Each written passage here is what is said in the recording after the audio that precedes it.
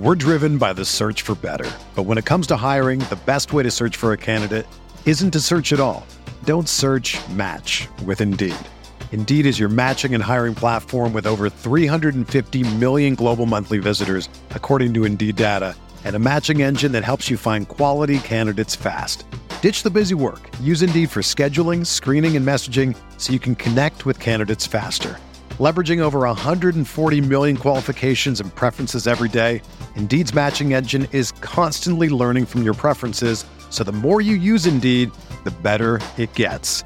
Join more than 3.5 million businesses worldwide that use Indeed to hire great talent fast. And listeners of this show will get a $75 sponsored job credit to get your jobs more visibility at Indeed.com/Blue Wire. Just go to Indeed.com/Blue Wire right now and support our show by saying that you heard about Indeed on this podcast. That's Indeed.com/Blue Wire. Terms and conditions apply. Need to hire? You need Indeed. This podcast episode is brought to you by Coors Light. These days, everything is go, go, go. It's nonstop hustle all the time. Work, friends, family, expect you to be on 24/7. Well, sometimes you just need to reach for a Coors Light because it's made to chill. Coors Light is cold lagered, cold filtered, and cold packaged. It's as crisp and refreshing as the Colorado Rockies. It is literally made to chill. Coors Light is the one I choose when I need to unwind. So when you want to hit reset, reach for the beer that's made to chill. Get Coors Light in the new look delivered straight to your door with Drizzly or Instacart. Celebrate responsibly. Coors Brewing Company, Golden, Colorado. This is Joshua Kelly, running back for the Los Angeles Chargers and future fantasy football star. You're listening to Curtis Patrick, the Dynasty Commander, on the Dynasty Command Center podcast. Hit it!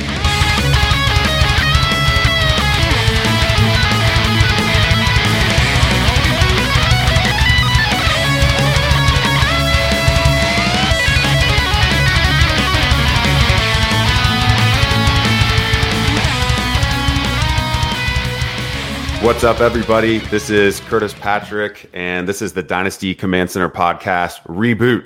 It's actually episode 53, but I'm toying with calling this episode 1. I mean, we're kind of going back to the beginning. As you've listened to this show for over a year, Travis May and I did 52 episodes together. We had a great partnership. He started his own podcast now, College to Canton. It's also on RotoViz Radio. Make sure you check that out. He really just wanted to dedicate all of his time to Devy and college football, which is great. I think it's going to be great for RotoViz. It's going to be great for us as listeners. I'm really looking forward to him involving Stefan Lako and Matt Wispy more in that podcast. They've both already guested. I think it's going to be a really good change for RotoViz Radio to have Devy content year-round on the airwaves. The reason it makes me excited is I can take the show in a little bit of a new direction. And, you know, I think it's going to mostly be a solo show. But there's going to be times where, you know, I have opportunities to bring on just some of the best minds from around the industry, RotoViz or otherwise, and really get into the nitty gritty of looking at the future of dynasty leagues, looking at the future of player values, picking their brain on macro and micro strategies, and having a chance really for me to even sharpen my skills. And we can have some more long form conversation, and we can create some new relationships. And it's with that in mind that today I welcome Shawn Siegele, the grand poobah of RotoViz. He's joining me today. Shawn, thanks so much for coming on the show. I can't wait to cut up Dynasty with you. What would you want the crowd to know about your appearance today? I think it's just great to be on this particular show. I mean, this is the Dynasty show. So, obviously we're biased a little bit with it being on RotoViz Radio, but I think this is the show. And to be able to be on the first one, and especially I think with our second special guest here, it should be absolutely fantastic. I won't give it away. I'll let you give that. But, you know, we're very excited about him. And certainly with all of the new tools that we have, the rankings that we have, what we're doing with the Box Score Scout, the different wide receiver and running back prospect labs, the things you can do with the tools on the site are so cool and have led to, I think, such interesting content that, you know, it's fun to get on here and talk about some of these things on the show. Man, yeah, you covered a bunch of Easter eggs from the site there. And I really do think that RotoViz is the destination site for Dynasty right now, not just because of the tools, but also because of the people that we have writing. obviously I'm biased. I think you and I are pretty solid in this department. We've got Sam Wallace, who has just been an absolute wonderkind. I think he's put out like an average of 1.8 articles a week over the last year or something. Just really crushing it. We've got Jack Miller providing some analysis, Blair, and The Wrong Read. And I know that I'm definitely impacted by the research analysis he does. Another person that would fall into that category for me is our other guest today. And I've played Dynasty with this individual for about 5 years. We've had some good battles in various leagues. I'm going to start up with him right now in a philanthropic type league that he started up. He's been all over the industry. We've watched him grow, kind of from a frat style personality into literally one of the most respected fantasy analysts on the planet. And I'm very pleased to welcome Scott Barrett to today's show. Scott recently left his long post at Pro Football Focus for the Fantasy Point startup. And I've been so impressed with this site, the collection of individuals they have over there, the presentation of the site. I feel like the way that we think as brands between RotoViz and Fantasy Points, there's some overlap there, and that's really exciting. And maybe we'll see some things develop there in the future. But Scott, welcome to the show. What would you want the audience to know about you? Yeah, I don't know. It's just that you can find our site at fantasypoints.com, but I'm not going to make $1 off this. I'm going to promote my competition here. I was saying before the show, I think besides us, the best bang for your buck subscription site far and away is rotoviz.com. The two best Dynasty players I've ever played against, and it's not close, is Curtis Patrick and TJ Calkins. I finally got into a league with Sean Siegel, who I just think is the GOAT fantasy analyst, GOAT fantasy player, really maybe no one I look up to more. And then Mike Beers is just my favorite data guy. Everything I've learned from him, and the tools you have on the site now, the expert analysis from all the different analysts you have on staff, just you guys are killing it. So, but happy to be on this show with two guys I really respect and admire. So thanks for having me on. Man, that's great. Thanks for the overview. Thanks for the high praise. Before we get into any Dynasty topics, I just want us to kind of get relaxed with each other a little bit. So we're just going to talk about some non-fantasy football stuff here for a minute. Obviously, we're in the middle of kind of unprecedented time, and I think life looks a lot different than it did 6 months ago. It's starting to feel normal, unfortunately. Sean, just what's a typical weekend look like for you in the quarantine era? Well, I mean, I've always been a big reader and a big TV watcher. And so those things fit in pretty well with what you have to do right now. I just going through the list of books from the last 6 months. I mean, I found that even with, a ton of time with RotoViz, and that's been one of the fun things, is that we can still do a lot of what we like to do with the site. And that dovetails pretty well. But even with all that time with RotoViz, I find myself reading a book a day a lot of the time, and then blitzing through these shows. And I'm hoping to have an article out really kind of right up next to the season that gives my top 10 sleepers for the year. But the thing that hopefully will be a little bit fun about it is we'll have the top 10 fantasy sleepers, and then your top 10 sort of sleeper shows if you have burned through everything and now you're pretty desperate to find something that might be fun to watch. Because everybody has those same, top 25, top 50 shows that they are seeing everywhere. People are talking about on social media, different places. And if you've already watched those 50, which at this point, a lot of us have, then, maybe you're looking for some deep stuff. So, we'll get into some of those, but, I've read some articles from people saying that, the content is about to run out. That'll be good. That'll let people catch up. It's like, how have you not already caught up in these 6 months? We need some more stuff. So yeah, I love to read, love to watch the different shows, and hopefully we'll have some fun content with that. Scott, what's a weekend look like for you these days? A typical weekend, I'm sort of a workaholic. So I had this problem where I just like working through weekends, but reached a compromise with my girlfriend where, okay, I can go crazy and work my, 10 hours plus during the week. And then weekends, I'll spend time really try and relax with her, watch some TV. So we've been watching some TV, but it's actually supposed to be Scott Barrett Day weekend. My birthday was on Thursday. I usually make a massive big deal about my birthday where I go all out. My friends take off weeks and weeks in advance. We were going to rent out this cabin in the middle of nowhere, Texas, spend a day floating on the river, go to this wild alligator farm. And just because of COVID, we couldn't do that this year. So this is like the most boring Scott Barrett Day weekend in a long time. But luckily, you guys have helped make up for it, because I'm super excited to be on this show talking to you. Yeah, that's awesome, man. This was a milestone year for you, right? That's right. Yeah, 30. 30. Just a baby. 30 and a baby. How far in the rear view is 30 for you, Sean? For me, it feels like it's feeling like a fleeting memory. That was 2 kids, 2 master's degrees, 2 fantasy sites, and a bunch of other life experiences ago for me. So I'm 36. I don't know if you're comfortable sharing your age, Sean. Well, I'm a little bit older than that. Thinking about 30, that was just when I quit coaching college tennis. I coached men and women at Emporia State University, a Division II school there. Between Kansas City and Wichita, people are not familiar with Emporia, Kansas. But stopped that, was going in the direction of working on some novels, and both for the good and the bad, those novels have sort of transitioned into fantasy football. And, I don't think you can complain about that. Let's get a couple other questions. Just super random, guys. I'm just throwing stuff at the wall here. Scott, you take any supplements or vitamins? I do not. Yeah. Sean, what about you? I don't either. No vitamins. Oh my goodness. Sometimes. Oh my gosh. If it's 10 o'clock and you guys don't value your golden pea. I'm in my mid to late 30s. I've definitely been taking, kind of like an age 35 and up men's multivitamin. I'm worried about maintaining my T levels. I'm worried about, having healthy cholesterol and blood pressure and all those types of things. I think diet and exercise really impact that.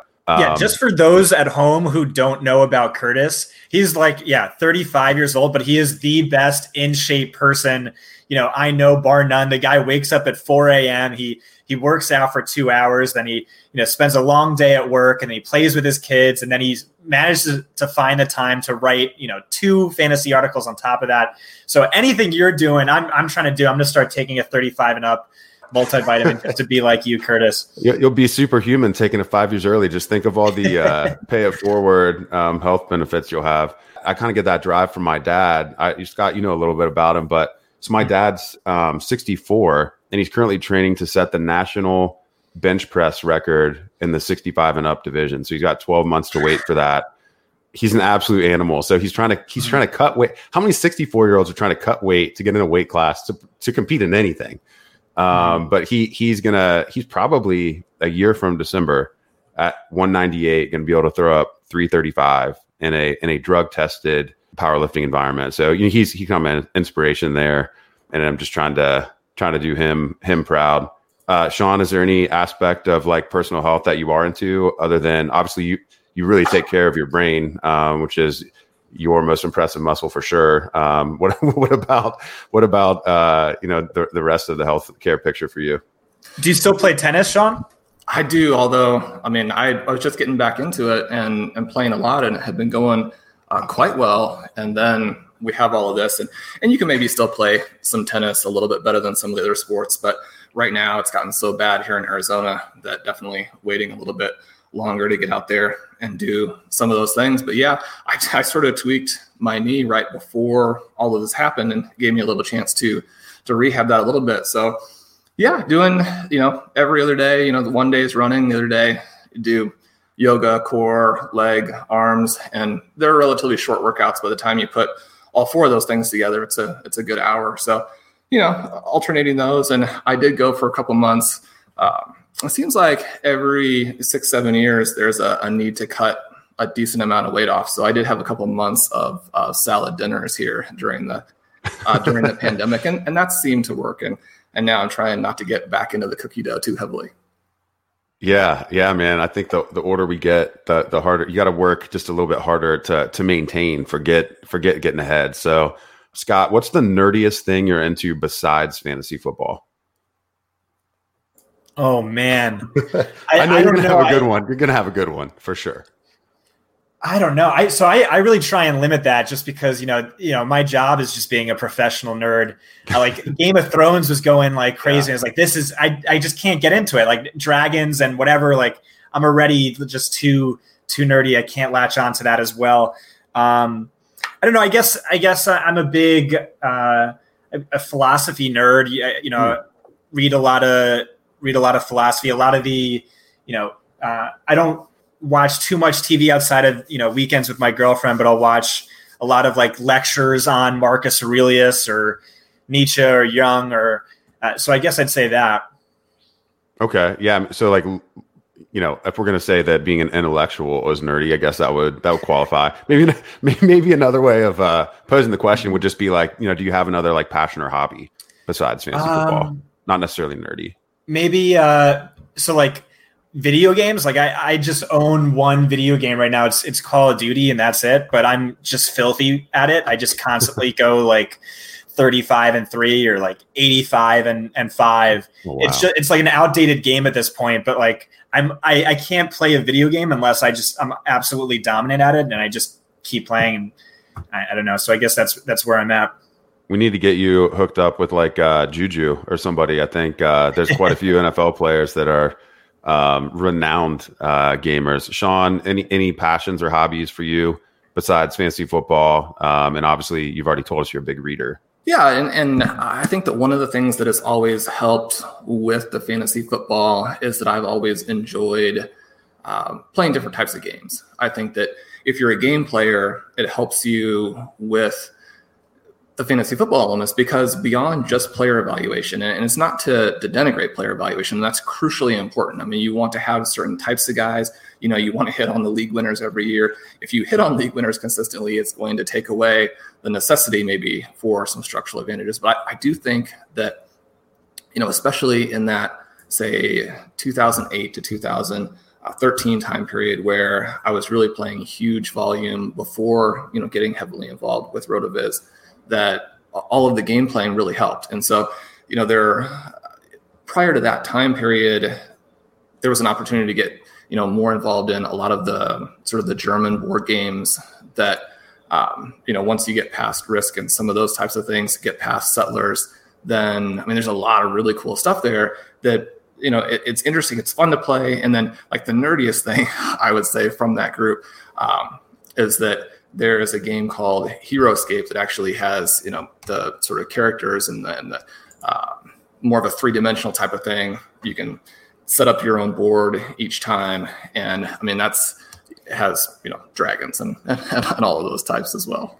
I think that more people are into strategy games than maybe would admit it. And I think there's a huge overlap with like sci-fi and the fantasy world and those strategies and, different abilities of characters and stuff like that. So yeah, thanks for sharing that. I think probably the closest thing that I'm into that would maybe fit into that. Like, did you guys ever play like the Civilization games? So I'm really into, I've always been into that, like building an empire. That definitely, I think, has some overlap, like with my role at RotoViz and also just being interested in fantasy. But anything where like, you start, I've got like this log and now I'm going to like try to become the king of some, realm or whatever. But Civilization, you basically pick like an ancient people type, like you can be the Egyptians or something like that. And so then they have skills kind of like Risk, but it's not only via military dominance. You can like win through cultural dominance. So like people actually leave their civilizations for yours because it's just so attractive. So stuff like that. So, I think there's probably some overlap. No wizards or anything in the game, but it's definitely super nerdy in terms of like almost being like a second life, kind of like SimCity on steroids for anybody maybe that played that game decades ago. Okay, so now an actual Dynasty fantasy football question, and we'll really get into some of the topics for today. So, Scott, how many Dynasty leagues are you actually managing right now, and have you done any startups this year? How many Dynasty leagues am I in? I'm in 10, and I did maybe like at least 5 startups this year. Okay, all right. So yeah, you got your finger on the pulse of it in terms of sticky player values, and then startups, and probably have done. Well, I know I've done. I think 2 with. No, we've done 3 startups together. I think this year. Yeah. And some of them had rookies in it. Some of them had the rookie picks. I mean, I know you got your head around this. Sean, some of our audience will know you and I did the FFPC Pros versus Joe's Dynasty startup this year, but have you done any other startups? Yeah, well, I was fortunate enough to have done several with you guys, and those were obviously very challenging, a lot of fun there. And in terms of total leagues, probably 13, 14, I think the kitchen sink leagues that Curtis, you and I are in are also very good for learning some other types of things, understanding how the auction will work. And auctions are very good for learning about player value as well. Not only how you value players, but how other people are going to value them. And we'll give you some insights even into trade value, maybe separately from what startups and drafts will do. You've got 4-year contracts, and this other dynamic that exists in Dynasty is what's the value of the production, that elite production this year versus, maybe production that's going to fall off in subsequent years, or a player who we think is going to have an arc that doesn't peak till the end of that contract. And there's really so much overlap with how any of the three of us would probably approach our dynasty rankings or player value discussions. And so that's what we're really going to focus on. And the second and third pieces of the podcast, before we get into any of these tactical questions, I just want to share a great deal with all the listeners today. One of our corporate partners for this episode is Deal Dash. If you haven't heard of them, you can find them at dealdash.com. It's the best, most honest bidding site where you can win things that you'd never expect at a price you never believe. So, if you grew up on eBay or were trolling Craigslist for a deal, this is right up your alley. They've got over 1,000 auctions every day. Electronics, appliances, beauty products, home decor. You can even buy a car. Here's how it works. It's like an auction, but every item starts at 0. And it only goes up 1 cent every time you buy or every time you bid. The kicker is the auction clock restarts after just 10 seconds. That means every time you bid, the whole room has 10 seconds to answer or the item's yours. If you go ahead and buy now, Deal Dash is offering our listeners an extra 100 free bids on sign up on top of all their other discounts that you get for signing up. Go to dealdash.com and use the offer code BlueWire or dealdash.fm BlueWire. That's dealdash.fm BlueWire. Let's kind of circle back to this idea of participating in startups this year. So, 2020 season, I think the range of outcomes of what could happen, I mean, it's literally we could have no season or we could have 16 games at some point. And anything in between, I think there's a reasonable argument for. So with that in mind, that this season could be totally lost, have your dynasty player targets been impacted in startups? Let's start with you, Scott. Well, with the exception of your league, Curtis, really try and go win later, really try and punt year one outright. And really just trying to dominate 3 years out and beyond. But yeah, I've definitely taken on more of a punt this year for sure type of strategy. And I think there's an edge there in a season amidst a pandemic where there might not even be a season. I do think that is a significant edge where imagine there's no season this year. Like my punt this year team, just, we got our entry fees back. The whole season was a wash. All your guys are a year older, a year closer to retirement. And then I'll just have more rookie picks and I'll be more competitive. So I do think there is a slight edge to be had there. Although, I guess that's it. Okay, Sean, so same question. Are you approaching, your player targets any differently as a result of, the unknowns with the 2020 season? I'm probably not too much, in part because that it fits pretty well with what I like to do, and that is to draft. And I mean, everybody wants to do this, I think, to an extent. The key is like how far you're willing to push it in terms of drafting young players, drafting first, second, third year players, and then in leagues that aren't startups, consistently trading, year 3 players, year 4 players, people who are considered to be peak players might be championship window players. If I have guys in that range that I can then turn over for multiple rookie picks, one of the things that happens in a lot of the leagues that I play in, I also trade my future picks. And that might seem counter to this idea, but I end up in most rookie drafts, and this year was a little bit harder, but in most rookie drafts with more picks than anyone else in the league, despite going into that draft with none. And in order to do that, you've got to be willing to trade veterans, and not just older veterans, because people don't want the old veterans, right? You've got to be willing to trade peak players and try and create so much value and so much trade value within your team that you can still trade guys and have a championship type of roster and really continue to just extend in terms of the size of your potential championship window. So just to follow up there, when you have, like, you think you're the favorite, you've done this successfully, are you still trading peak window players for rookie picks? And when are you making those trades? I am, and partly it's that if you are hitting on a lot of your rookies, and you also have to know that you're going to miss on some of your rookies. So sometimes in this reloading process, you will lose a little bit of value. You've got to be willing to take those losses and continue to move on. But one of the guys, for example, this year that I have been trading away a lot, and it kills me to an extent because I think he's an absolutely fantastic player. I mean, I think that Austin Ekeler is, closer to Christian McCaffrey maybe than people give him credit for. Now, he's not that. I mean, McCaffrey really is. I mean, if we're going to look at people who are like Christian McCaffrey, I mean, you're talking about Marshall Faulk. I mean, you're maybe talking about Barry Sanders in terms of overall ability, not necessarily fantasy-wise. He's just so unusual. But, I mean, Austin Ekeler, if Christian McCaffrey weren't in the league, then imagine what we would be saying about Austin Ekeler and kind of the role that he's going into, the talent that he has. I mean, he's a fantastic athlete, right? I mean, he's a real star. And yet, with how much his value has increased, with the offensive situation there, with the fact that even though he's still very young, right? I mean, he is very young. He is getting a little bit older, and you can get a lot back and you can diversify your risk if you're willing to sell him. And so he's an example of somebody I've been selling this year, even though he's one of my favorite players. Yeah, I think that point with Ekeler, and we'll get into his value toward the end of the episode because we're actually going to go through a rankings exercise.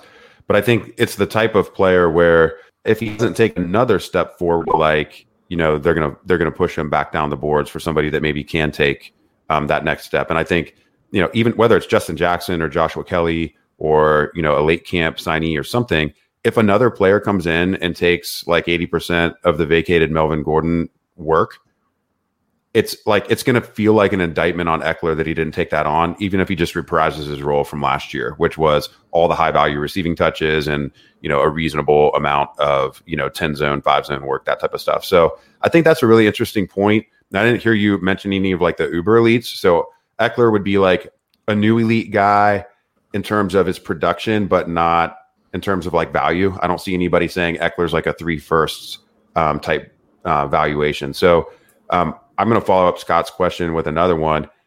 Would you consider trading people higher up the board? Let's say like an Alvin Kamara or a Christian McCaffrey in a win now window. Would you consider trading either of those players, or have you maybe? I would, and I own a lot of McCaffrey simply because there was this tiny little window there after his rookie year where he wasn't quite as efficient that you could buy him. And I was lucky enough to buy him almost everywhere, to where now I have the chance to sell him back in some places. I do think that he's one of those guys. And we're going to talk a little bit in the show in terms of, do we think there are some people from this current running back group who might actually last a little bit longer, who might get, into maybe the second half of the 20s and score some points? I think if you're going to trade Christian McCaffrey, you've got to get an absolute ton. I've sent some offers out, and I've been trying to sell him to Ryan in Kitchen Sink for a Kamara plus, and that trade never goes through. I think that you can sell those guys. A couple of examples of some people that I have sold, and it worked for me, even though they continue to be very good. I sold Le'Veon Bell, who was somebody that we recommended at RotoViz as a must-buy in his rookie draft when, you go back and you look at his rookie draft, and it's kind of hard to believe that he and DeAndre Hopkins were a little bit less expensive than some players who have no value now. So very heavy on those guys, and then sold them after a couple of years. Obviously, they've gone on to fantastic careers, and there are individual leagues where you kind of want them back. But overall, in terms of what those trades brought back, it allowed that foundation and allowed, again, the sort of exploding trade value within the team as you continue to turn those guys over. For me, I'm going to answer the question that I posed to you guys in terms of, has my startup strategy, been impacted?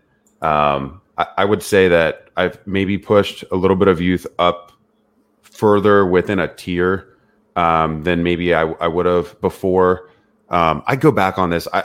I don't know that I've ever been locked in on it, but if I'm just looking at, an interpositional tier of players, so like, here's the guys that I've ranked, 24 through 36 or whatever. The mid prime guys, or the guys just entering their prime, typically are going to be the most valuable. But then what about the guys that are still in their prime, but on the back half of that? So like a receiver that's, 28 or maybe entering as 29.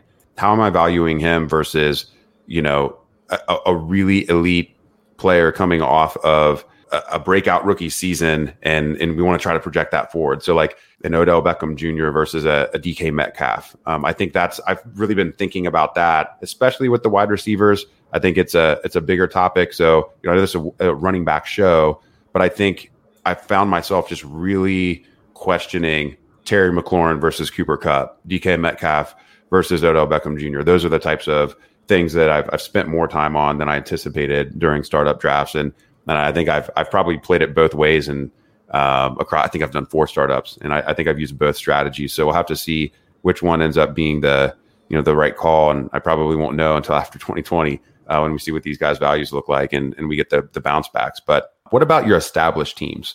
So kind of same question: are you managing your established teams any different because of the way that 2020 may or may not play out, Scott?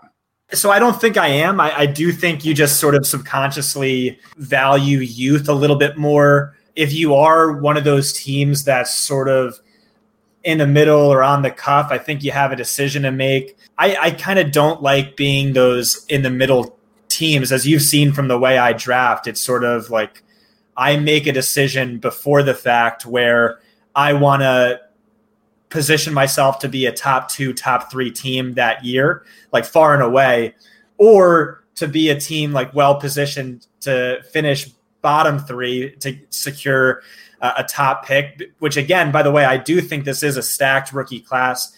Jamar Chase, Travis Etienne, and then there's really 3 running backs I like, and the majority of the leagues I play are super flex, and the majority of the leagues I play are tight end premium, and this is again a really stacked tight end class, a really stacked class overall. What I think is interesting is so much of Sean's strategy revolves around trading.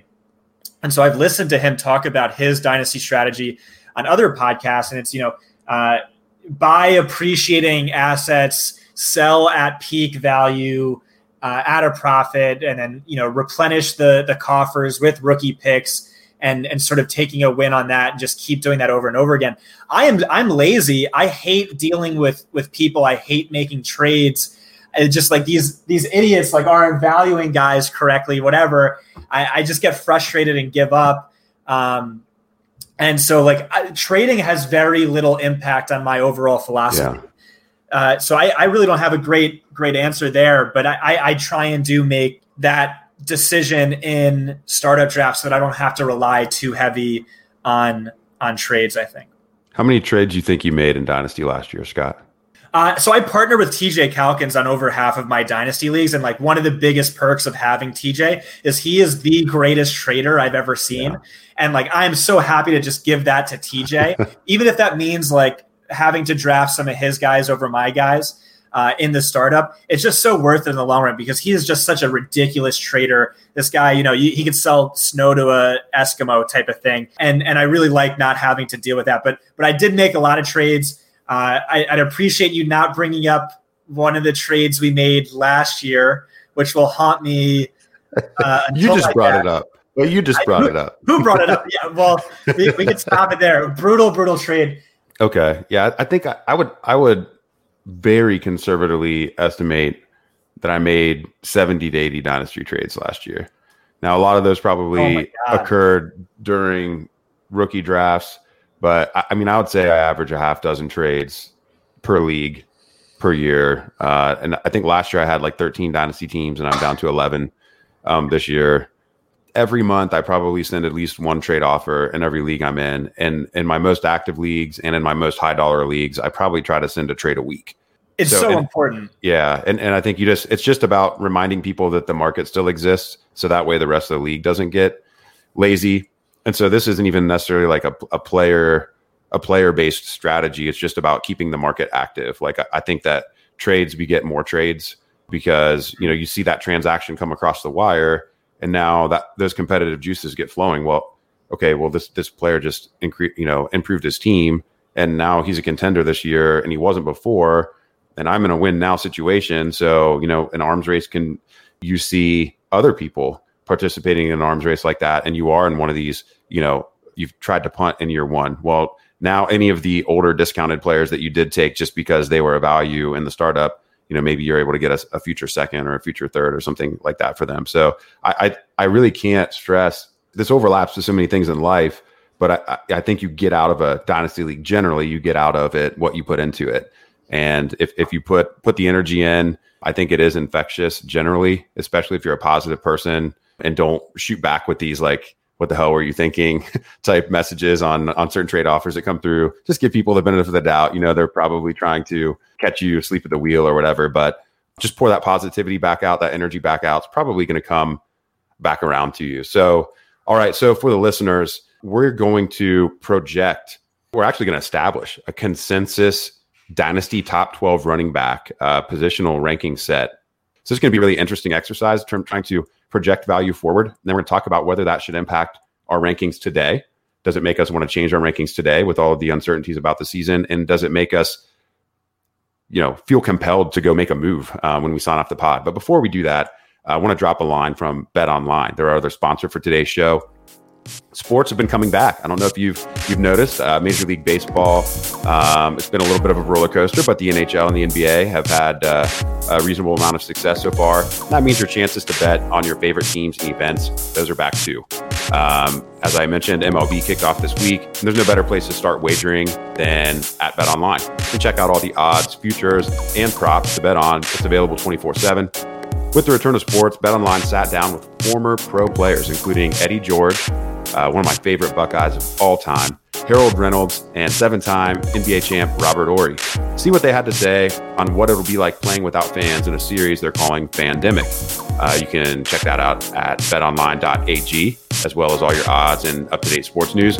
Remember to use our promo code BLUEWIRE to receive a new welcome bonus. That's promo code BLUEWIRE. BetOnline, they are your online wagering destination. All right, guys. So we've seen a number of elite fantasy producing running backs get big second contracts. Obviously Christian McCaffrey comes to mind. Derrick Henry just got some cash. We've got some other players who are waiting in the wings. Dalvin Cook, Joe Mixon. It's really got me thinking about, could there be a secondary effect or impact on dynasty valuation throughout the community if we have a wave of backs actually maintain production longer into their mid and late 20s than we're typically accustomed to? That used to be the case. Go back into the early 2000s. We had elite running backs. It was nothing to see a 28, 29-year-old be an elite fantasy producer, but that's almost like, that's an extinct entity now. So do you think any of these second contract or walk-year backs will still be valued in Dynasty ADP as RB1s 12 months from now? I think we can all agree that McCaffrey and Elliott, both of whom have gotten deals, will be RB1s. 12 months from now in ADP, I think we can all probably agree that Alvin Kamara will be there. Dalvin Cook's probably the first interesting name. He's got some injury history. Other backs have looked decent in that offense filling in for him. You think there's any chance Dalvin Cook's not a Dynasty running back one in ADP next year, Sean? I definitely think there's a good chance of that. We look at running backs, and one of the things that you can do, you go into the Dynasty ADP tool, you see how those declines happen. You contrast that with wide receivers. A 25-year-old running back is essentially a 27-year-old wide receiver in terms of how trade value is declining. And so you want to be aware of that as you're buying and selling. Now, in terms of Cook specifically, I think there's a ton of risk there, but I also love his upside. I'm a little bit higher on him, I think, than most people are. I think what he has demonstrated in terms of the talent level and then how he fits within that offense. That's the offense where they're going to potentially get him this massive carry total, could have a huge touchdown total if the offense functions as well as they think. And yet at the same time, he adds a lot of receiving value. So if you're looking at a guy who is outside of the McCaffrey-Barkley range who could legitimately have one of those 25-point per game seasons and destroy leagues the way McCaffrey did last year, or maybe even bump up to 26, 27, then I think that he's the guy. I think he's got a little bit more upside than Kamara and Elliott. So he's a guy that I actually have been drafting a lot. Curtis, you and I picked him in our startup when he fell a little bit, perhaps on contract issues, which hopefully will get ironed out. I like him a lot, but as is the case with any of the running backs, he's got a lot of risk. But McCaffrey and Cook are the two guys I own the most out of really that top 10. I think the biggest concern for me with Cook, and I mean, you drew a lot of attention to his upside there, is once we get into that 25-year-old range, especially for players with kind of a checkered injury history. I mean, if he were to go down, and I don't wish that on anyone, but if he were to go down, like let's say he had another knee or something this year, I think it would just absolutely destroy his value.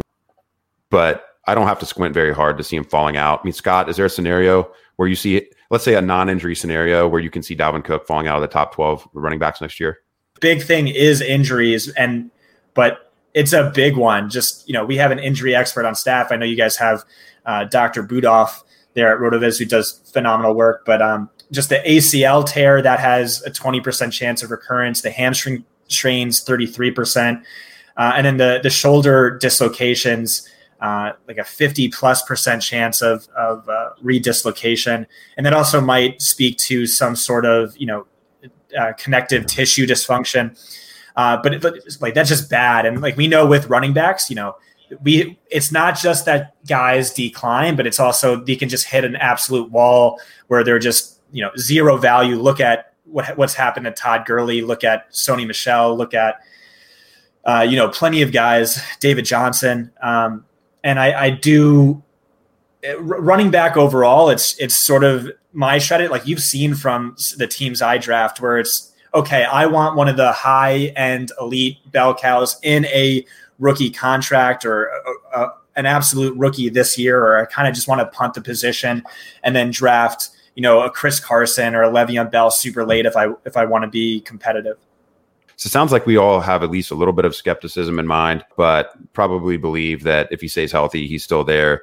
What about Derrick Henry? I think I'm gonna pose a question like with the opposite sentiment in mind here. Do you think there's any way he still is a top 12 running back, next year in ADP, Scott? Yeah, I think there is one way, and that's we see Ryan Tannehill's value skyrocket and Arthur Smith fielding head coaching jobs, and this offense really is the real deal. And they were a 11+ team win in 2020 where he dominates with good game script, or he starts finally seeing targets. And that's the big thing in fantasy and PPR leagues. A target is 2.74 times as valuable as a carry. Looking at all of those numbers from 2019, it's like the most obvious bound to regress season in recent memory. He had less opportunities inside the 5-yard line than Frank Gore, less red zone opportunities than Leonard Fournette, yet he scored 15 more touchdowns than both of them. Just like massive, obvious regression candidate. But at the same time, he could coast on phenomenal game script and hyper efficiency, or, finally he sees receptions. I don't think either one of those is super likely. I definitely do not have him in my top 12. And me, I'm bell cow or bust. So I sort of fade these one-dimensional running backs like a Derrick Henry. All right, Sean, I'm going to go to a different running back for you. And he plays on a team. So he's one of these guys that's, probably waiting on his deal. He saw his team just take the most prolific final year quarterback season in college football history. We've talked a little bit about the Bengals offense and the drafts that we've done together, and the upside that we see there out of Joe Burrow and some of those receivers. But what about with Joe Mixon? If double-edged question here. So if he were to get a second contract in Cincinnati and be tied to Joe Burrow, what would that do for his value in your mind? And then today, in the absence of that second contract, do you still see him in ADP, not in your personal value, but in ADP? Do you still see him being in the top 12 next year? I think he'll be there in ADP. He's younger, I think, than maybe a lot of people realize because he came into the league very young. He has that mix, that hybrid profile. And if the Bengals can take a little bit of a step forward and do a little bit more what they did last year, one of the things that's, I think, odd and interesting about Mixon is that if he had the exact same season, but you flip the two halves, then his value would be completely different. And we know from looking back on how those things project out that the full season is what gives us the better look. And when you look at Mixon, he's gone through some other stretches too, where he actually didn't look very good. And I think that you can still make the argument that he is one of the more talented backs, but it's difficult to put him really in that, top 5, 6, 7 range in just pure talent. And I think, what Scott said in terms of needing the right kinds of touches, you definitely have to have that to be a consistent top 10 dynasty running back. But I think you also, if you're going to hold someone more than 1 year, as opposed to, using them for what they have and then trying to continually churn the running backs, and you just need to churn them so quickly. If you're going to hold on to someone, you need to think they're a huge, huge talent. And there are still some questions there with Mixon, with how bad he has been at different stretches.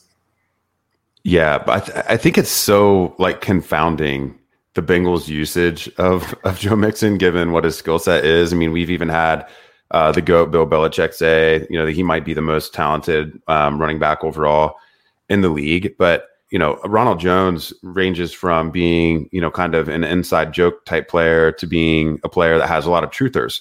But I think one thing that a lot of people can agree on is, at least when he came into the league, his receiving ability was in question. He wasn't used a lot in that capacity in college. Yet, Ronald Jones versus Joe Mixon in 2019. Ronald Jones had more yards per touch, more yards per carry, more yards after contact per rushing attempt, more attempts per broken tackle, and then the keys, more yards per target and more yards per reception. I would never have thought that from a player like Ronald Jones versus Joe Mixon, given how they're kind of viewed by the community at large. And that's what definitely gives me pause. I think if Mixon, I think people are going to get frustrated if he doesn't have that breakout this season. I'm still holding out hope, really not a Mixon truther, but I think Joe Burrow is going to have an Andrew Luck type impact, and we're going to see the talent ooze through. There's just too much talent around him, I think, for him to fail. And I also just think he's good. So I am a little concerned that Mixon is a player with a wide range of value outcomes. And if we don't play it right, we could find ourselves kind of feeling like we missed out. So he's definitely a player that I'm putting some more thought into. And, I'm glad to get your thoughts on him. Do either of you think there's any chance Aaron Jones is a top 12 back in ADP next year? I mean, I'm definitely on team touchdown regression, and I question A.J. Dillon selection in the second round. Either of you want to make a case for him? Not in Green Bay. Oh, that's fair. Yeah, that's interesting. Maybe like Drake, he ends up somewhere else. Sean? I talked about this a little bit the other day on the Ship Chasing Pod, and I just think that he has a big-time talent, right? He's an explosive guy. He was explosive in college. He's been, every time that Green Bay lets him, play through any big stretch and gives him good touches there, he looks like one of the best running backs in the NFL. Now, we had an article. I did a little study, again, using the really cool stuff from the Dynasty ADP tool, and looking at the fact that when you have top 100 backs drafted on top of incumbents and what that does to their dynasty value, it crushes it, right? And it's one of those things where it's interesting because it crushes it regardless of whether or not the rookie coming in is actually successful. You're getting not just the rookie competition, but you're also getting some information in terms of maybe what the team thinks is going to happen going forward with their running back depth chart. And so, we need to take that into consideration. There are some issues there, but even with the touchdown regression, Jones has a very, very high ceiling. And so I think that if you can get him at a discount because the people are looking specifically at that area, I would be tempted to do it. Now, the problem for me is just I almost exclusively have running backs lower than where they're going in terms of how they value them. So even if I have a guy jump up a little bit in terms of that, it can still be difficult for me to buy them, on the market. Yeah, as you were talking through that, and it really being more of a question of usage than talent, it does kind of remind me of the Kenyon Drake situation, except I think Jones's ascension has looked a little bit different. Drake kind of gave us almost like what he did last year. He's given us, stretches during seasons where he's looked elite, but has never really had that full-time gig. And I think he has a season long, PPR RB14 finish or something under his belt. But, certainly that's a raw counting stat thing and not like a effectiveness over the course of the season. And Aaron Jones actually did give us like the season long spike because of the touchdown insulation in Green Bay. I think I would totally agree. There's no chance. But if he were to change teams, I could see people getting pretty excited. And I see Kenyon Drake as a borderline RB1, RB2 in most drafts that I do, especially in the high stakes dynasty formats like FFPC. So I think that's really interesting. The last guy that I'd mention would be Austin Eckler. We think by ADP, he will be in the top 12 next year. Scott, we'll start with you. Yeah, so this is a great question. And this is a topic, actually Sean and I have talked about quite a bit. Just I think in trade negotiations or earlier in the offseason. But when he describes him as being McCaffrey-like, I am in complete agreement. There are few players who have Christian McCaffrey's upside. It's like Saquon Barkley, Clyde Edwards-Helaire, Alvin Kamara, and like not almost no one else. But like look at what Eckler did last season when he was granted a bell cow workload when Melvin Gordon was amidst his holdout. He averaged the second most fantasy points per game behind only Christian McCaffrey, and it was damn close.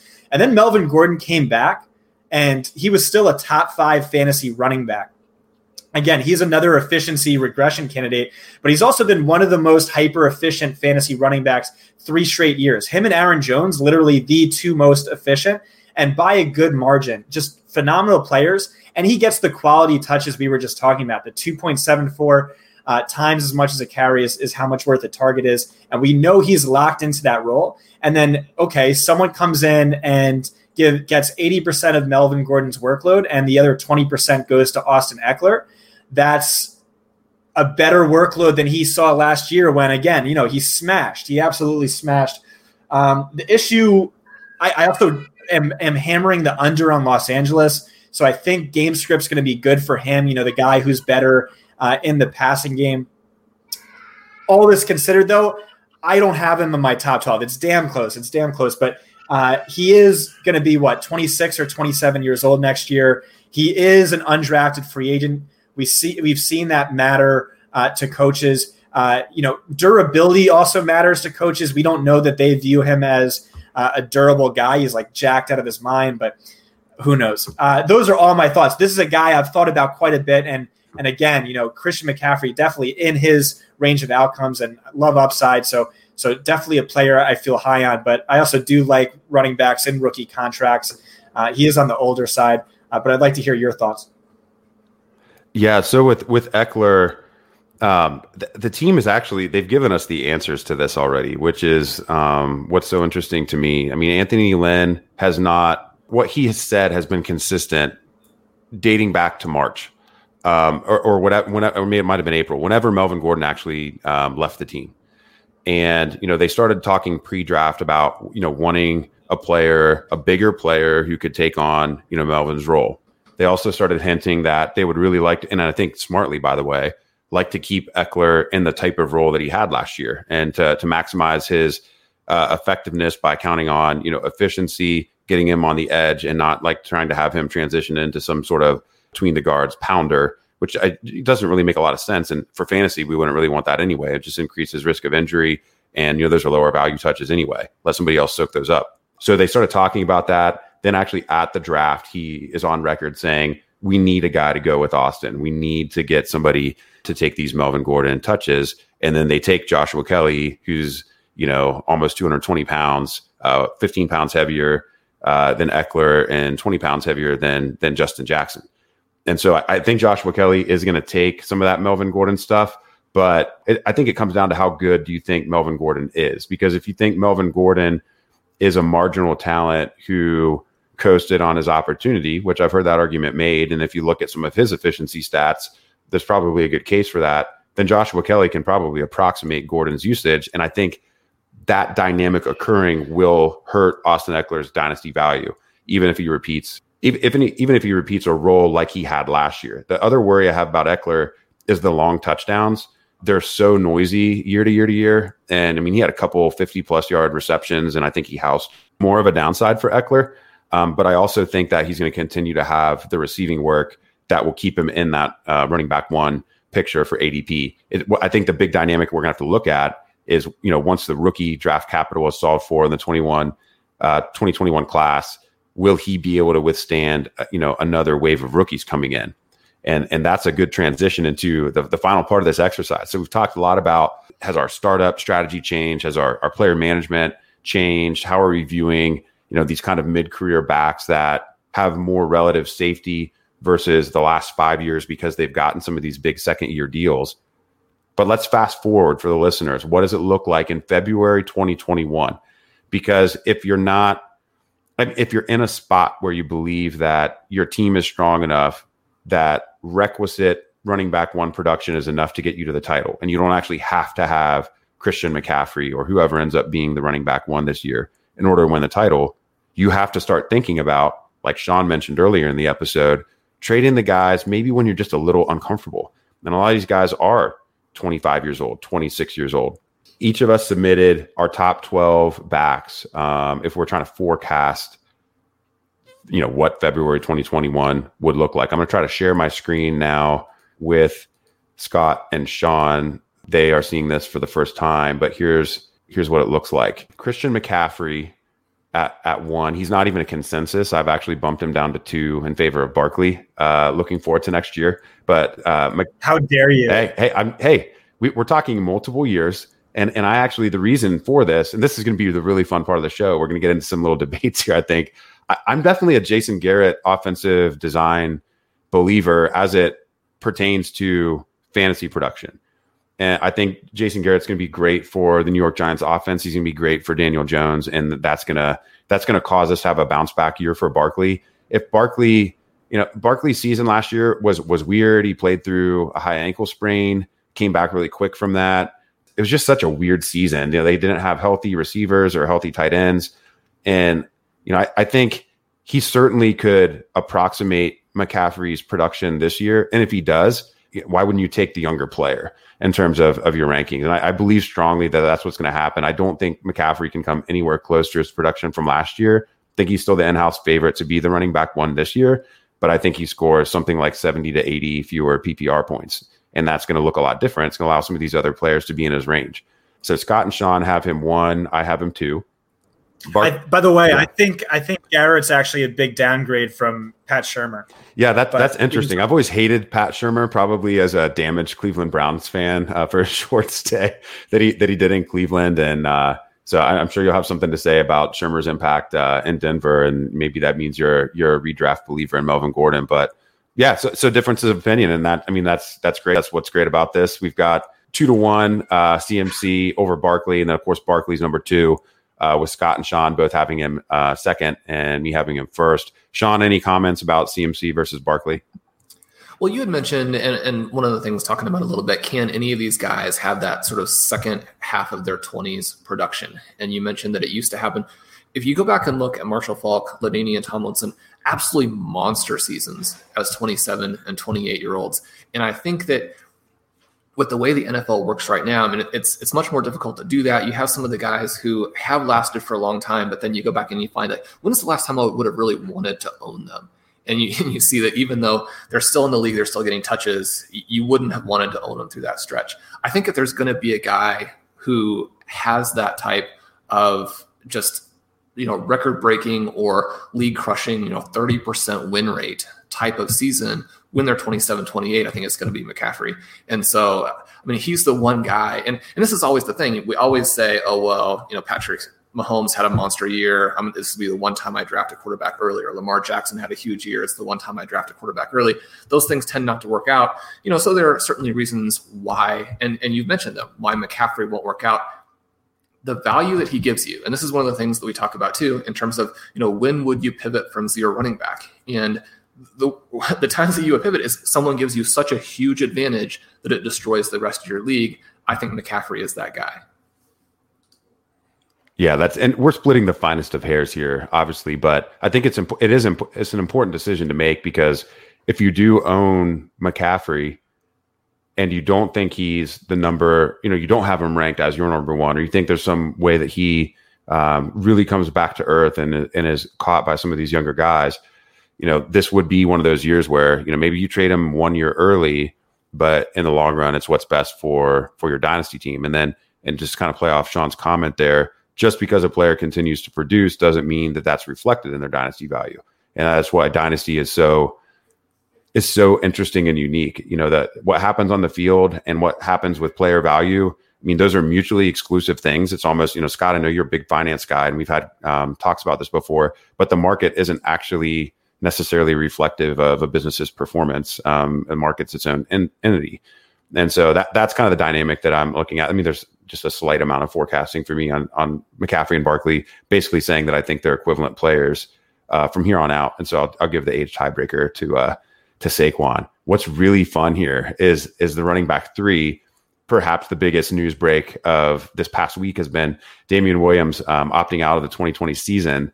And both Scott Barrett and I have Clyde Edwards-Helaire as our number 3 back for February 2021. Sean also has him as a top half of the top 12 at number 6.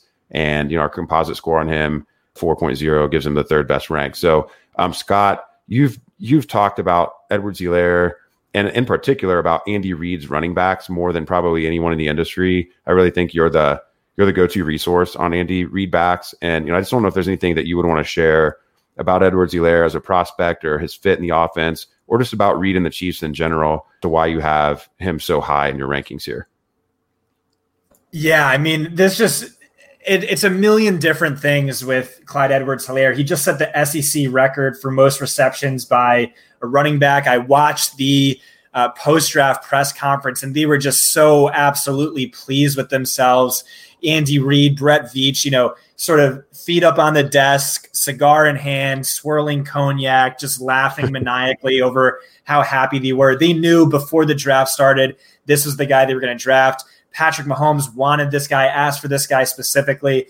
They called him, you know, a perennial Pro Bowl running back in a featured role like they had with Jamal Charles. They compared him to Brian Westbrook. No, wait. They said he was going to be better than Brian Westbrook. They compared him to Christian McCaffrey. Remember, Brian Westbrook in his prime with Andy Reid was the only guy coming anywhere close to LaDainian Tomlinson, just absolutely putting up really Christian McCaffrey-like numbers, which we haven't seen outside of McCaffrey and I guess peak Bell in a really long time. Andy Reid is like the running back GOAT. So he's had a running back finish top 8 in fantasy points per game 75% of the time over the past 15 seasons. Damian Williams, when he's played on at least 60% of Kansas City snaps over the last 11 games, Damian Williams averaged 25 fantasy points per game across 11 games. Guess what? Clyde Edwards-Helaire is better than Damian Williams. He's going to see well more than 60% of the snaps. This is the greatest offense in a long time in maybe the history of football, tethered to Patrick Mahomes for the entirety of his rookie contract, tethered to Andy Reid. It's just like an absolute home run, slam dunk play for me. He's the youngest guy of the people we've mentioned thus far. I feel great about it. I feel like I need to move him to number 1 after that, after all of the supporting documentation that you gave there. So, Sean, you're obviously also very high on him. I know spoil one of your other ranks here. You've got Dalvin Cook at 3. What gives you pause on Edwards-Helaire versus Cook in that kind of head-to-head evaluation? I think it's mostly confidence in those 3 guys who are in between. I think we talked a little bit about the big season. I think that Cook could have Kamara, someone who, he's someone else with those sort of nagging injuries that have knocked down what might have been even much more spectacular performances there. The Saints have a big season offensively, and he goes on the type of Aaron Jones touchdown scoring spree that we saw last year. Then, I mean, those guys are going to score so many points. I think that's going to carry over into their dynasty valuations, into their trade valuations. And Miles Sanders, someone I think that we could see as having some of those Edwards-Helaire types of qualities, but is a year further along. And so if people are targeting, and really with the running backs, we do want to be targeting this current season, or it's the current season or the trade value. And those are the 2 things that you're looking at in terms of what you want to do, either playing or trading the people. And so it's not so much selling Edwards-Helaire as really liking those other 3 guys. Although if there is a concern that I have, it's probably emotional in that, you talked about me not moving him up because he was a Chiefs guy. I think there's still, I've come around to it. I think he's going to have a great career. I think he's going to be a perfect fit for the offense. All of those things that Scott said, 100% true. I'm still getting over the fact that they didn't take Jonathan Taylor. Yeah, that hurts. I mean, we both love Taylor so much. And I mean, I'm not going to say like we're the only Jonathan Taylor guys. Obviously, there's a lot of fans. It does stink when you can't just, we put so much effort into evaluating these guys. And then if you could just, when they're drafted in the same range, they just don't land where you wanted them to land. I mean, I think Taylor is like Adrian Peterson that also gets 75 targets or something if he lands in Kansas City. And he's like a surefire Hall of Famer. And it just sucks. I mean, I'm sure he's going to be great in Indy, but that's an interesting comment. We're obviously going to talk about Taylor as part of our top 12, but so just to remind the listeners, we've got McCaffrey 1, Barkley 2, Clyde Edwards-Helaire at 3, Alvin Kamara is 4. We were all pretty consistent in a range here, with me having him 5, Scott and Sean also having him 4, and then Miles Sanders is the inverse, where I've got him 4th, and Scott and Sean have him 5th. I kind of view them as equivalent assets, and give the age tiebreaker to Sanders is really all I was thinking about here. Obviously, we have to project his usage a little bit and put a little bit of faith that rational coaching will be in place this season in order to move him above Kamara. But when I think about the lack of the contract from New Orleans yet, age 25 versus age 22, and a player who showed us he could obviously give us Kamara-like production when he gets the volume, those are the tiebreakers for me. I want to play you guys a clip from running backs coach and assistant head coach in Philly, Deuce Staley, and then we're going to talk about Kamara versus Sanders. I think it's an interesting debate. I'm excited about him handling the full load. I don't see Miles as a guy that you have to monitor his touches. 15 here, maybe 15 rushes, 5 passes. No. I don't see him that way. I think you put him in and you let him go. So that's from this past week. That's not pre-draft. That's from this past week. And we've never heard any Philly coach talk like this. Doug Peterson has always tried to be pretty metered in his comments about his backs, even when he's had guys that we liked. And I think this is pretty exciting, but obviously it could just be lip service. So what do those comments spark in your minds, and does it have any impact on your ranking of Kamara versus Miles Sanders? Scott, you first. An issue with Kamara is, he's never going to see, 80+% of the snaps. I can't see that happening. I think Latavius Murray is going to have a sort of role where Miles Sanders, based on these comments, certainly could. That was probably my biggest miss this offseason was fading Sanders, because I did think Doug Peterson would go back to his RBBC ways. Well, he's never had a running back like Miles Sanders. Okay, true, except for last year when he had Miles Sanders and he still gave Boston Scott a legitimate role down the stretch. And then Sanders got hurt, which maybe, gave more reason to expect a RBBC. But no, this is enough for me. I'm going to move him up. I think this is a great offense to be in. I think Carson Wentz and the Eagles are going to take a big step forward with all the receivers healthy. We've seen, much lesser backs absolutely smash in this offense. We saw him get a nice role as a receiver, so the target should be there. I think, number 5 is exactly where he should be. Great. What about you, Sean? Some comments on Alvin Kamara and Miles Sanders? I'm almost exactly in the same situation where I just think Kamara is that good and has demonstrated that good over a long enough period of time that you're talking about a lot of big plays. You're talking about a lot of receptions. You're talking about a lot of touchdowns. However, I did acquire Sanders in a dynasty league this last week where I traded DJ Moore, and followers of the site will know that we have consistently been sort of way above the community on DJ Moore, and luckily for us to this point that has panned out pretty well. It's difficult to give up someone like Moore in a dynasty league where he could have 8-10 more very, very good seasons. In terms of where I am on Sanders, to have given him up, I think is not just, where the rankings are, but in terms of actual leagues, what I'm doing. Sanders is a guy that I want. He's someone I would put in there.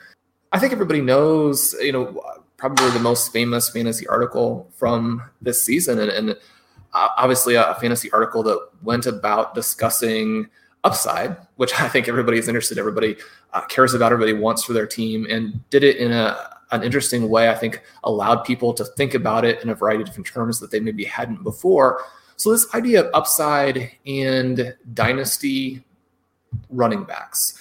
Yeah, so I'm a very zero RB drafter in dynasty. And like I said, I don't love trading so much. So I kind of go that route in my startup drafts, where I will, go out of my way to target a Clyde Edwards-Helaire, one of these top 7 running backs we're talking about. But then after that, I really want almost nothing to do with the position for quite some time, or I'll want an absolute rookie who I see as having this massive upside. And what is that upside? I want an every down player who is going to be used in every facet of the game, as a receiver, as a runner.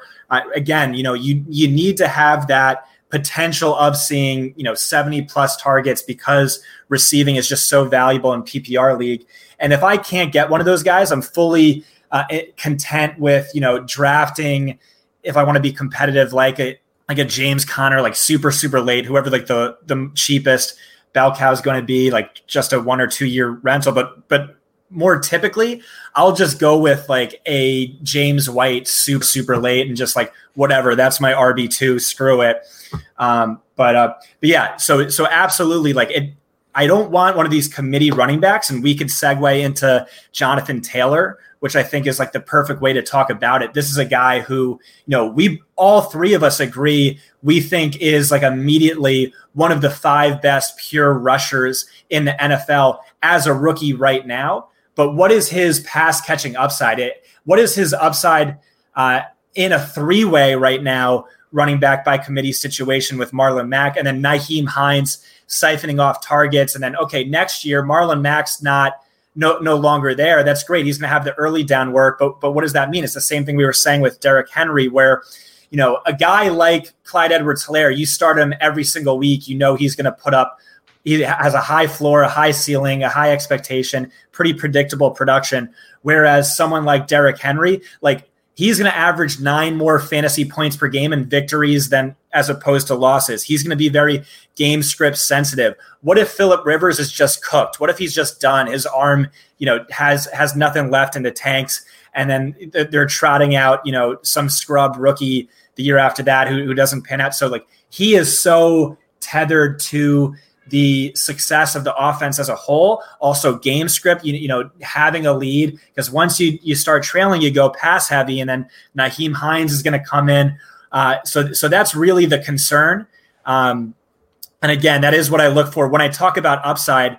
It's in that article we talked about the power law distribution, the Pareto principle, how league winners, it's not teams that, draft a bunch of ADP beaters. It's the teams that have the few select guys. In terms of win percentage, a team with Christian McCaffrey and without the RB2 and RB3 last year, I think that was like Dalvin Cook, or teams with Dalvin Cook plus either Derrick Henry or Aaron Jones had a worse win rate than teams that had just Christian McCaffrey and none of the other 3 running backs I just mentioned. It's just like so insane just how top heavy, that distribution is.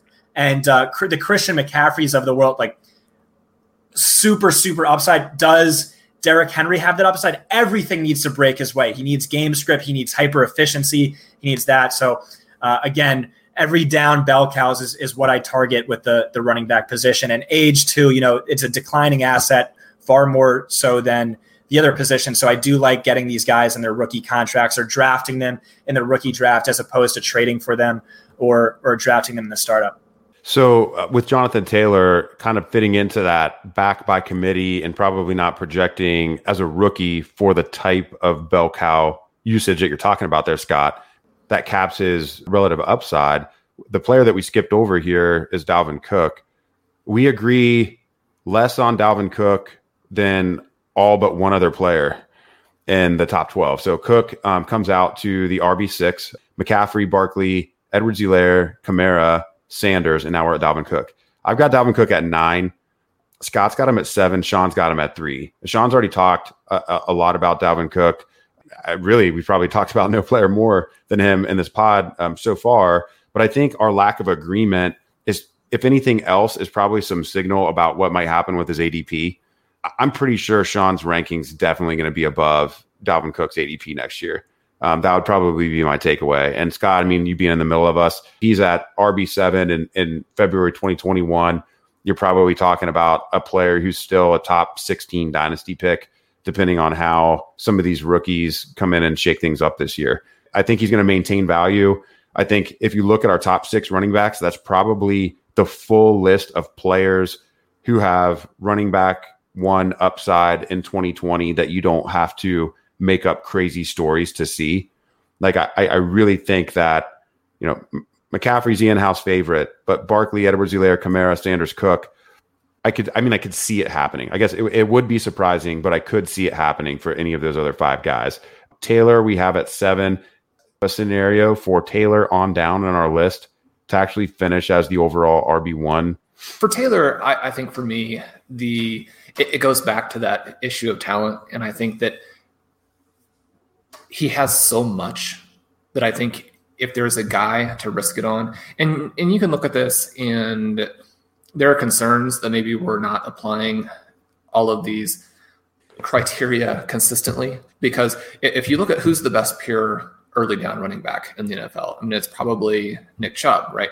And because of the different things we've talked about in the role, there's just no way that he can be, you know, even really in that top 10 in terms of where you are dynasty ADP wise. We talked about some of the concerns that Aaron Jones has. I think that Nick Chubb is in at least as bad a situation, if not worse, in terms of the different things that he's dealing with. But yet, you know, we are willing to say Jonathan Taylor, we have him higher. He's a little bit younger. Nick Chubb, obviously still very young. But if Taylor is a Barkley-like talent, even if we think there are some real concerns about the pass-catching role, I think all 3 of us want to see it play out. We're willing to have some ownership of it to see it play out. And his athleticism is so crazy. His ability to break big plays is so crazy that he would be one of those guys where I think that developing a little bit more receiving ability or receiving use at the NFL level is possible. And then you look at the Colts. I mean, I love Hines. He's someone I own on almost every team.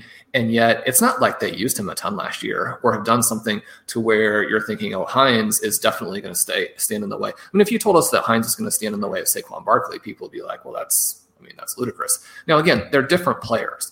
But with Taylor, I think our bet on talent makes some sense, especially in this range where he's outside the top 5. Even if you take Frank Reich's statements about Hines at face value, where he says he could get 10 targets a game this year. And we love how Phillip Rivers used Austin Eckler, and we see some of those same traits in Hines. And even if you give Hines full credit for having over 100 receptions in his first 2 seasons in the NFL, Nyheim Hines is still not Kareem Hunt. And so I think that's an important, and Nyheim Hines is also not Austin Eckler. Compare their first couple seasons in the NFL, and that's also very apparent. So, you know, if we want to say, you know, Indianapolis looks like some sort of redux version of the Los Angeles Chargers, where Taylor might be in a Gordon role and Hines might be in an Eckler role. If Taylor gives us Gordon-like production as a rookie, I think we'll all be salivating. So I'm with you there, and I think your argument makes perfect sense. It's like we don't want to limit our exposure, because we saw what happened with Nick Chubb once he did break out. Nick Chubb had a huge value spike after last season. Now he cooled off a little bit. You know, one of the sites that does year-round Dynasty ADP studies is Dynasty League Football. Our buddy Ryan McDowell over there does these mock drafts through the season so we don't lose all this data. And Chubb did start to fall off as Hunt came in the second half of the season and started to corral some of this receiving work. But before that, I mean, he had spiked all the way up. You had some rankers putting him as high as RB3, respected rankers in their ranking sets, putting him over Ezekiel Elliott, et cetera. And I think that's the dynamic we'll see with Jonathan Taylor.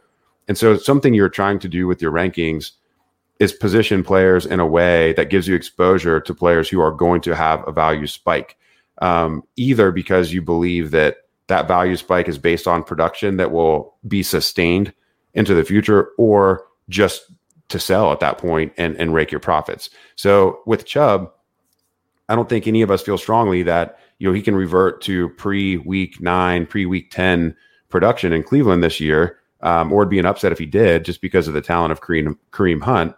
And it's okay to me to have some dyssynchrony with how we're ranking Taylor versus Chubb, even though you can make some arguments that there's similarities as prospects.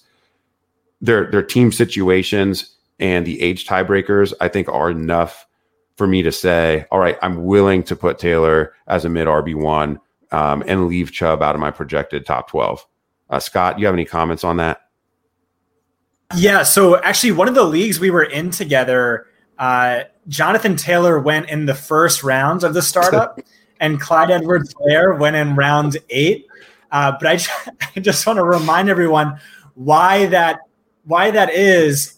Jonathan Taylor, really a generational prospect. So all-time NCAA leaders in yards from scrimmage per season among all Power 5 running backs, Jonathan Taylor was number 1. And on that list was Herschel Walker, Ricky Williams, Dalvin Cook, Ray Rice, Christian McCaffrey, J.K. Dobbins, Saquon Barkley, really a who's who. And Jonathan Taylor, over 200 more than the next closest running back. So really elite player. My issue with him was his last 2 years at Wisconsin, they were like, oh, we're spending so much time with him running routes an hour before every practice just dedicated to Jonathan Taylor, and an hour after practice watching tape on the best pass-catching running backs in the NFL. He's going to catch 50 balls this year. He's going to catch 50 balls this year.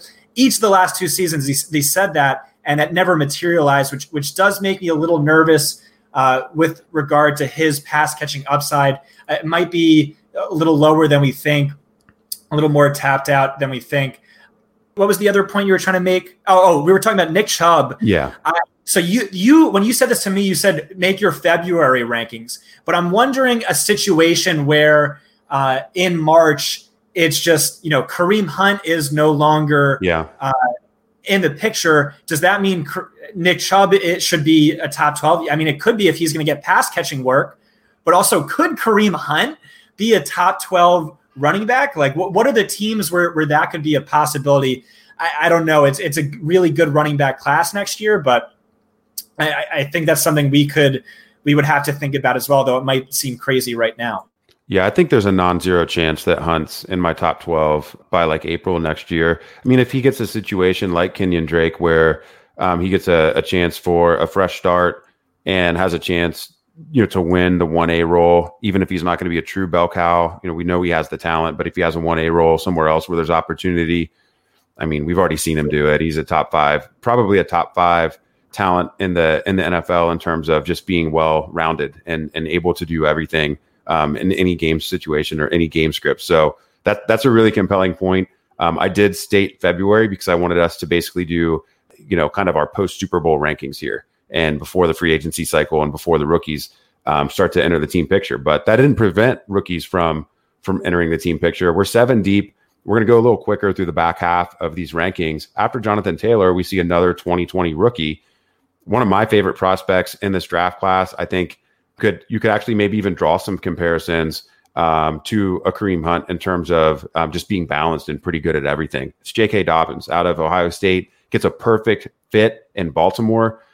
And an RPO-based run offense that perfectly mirrors what he did with Justin Fields last season. I've got Dobbins as my number 7. Scott, you've got him at 10, and Sean 9. So we've kind of got him in that probably third tier of running backs. There's a great deal of agreement here. He ends up number 8 in the composite.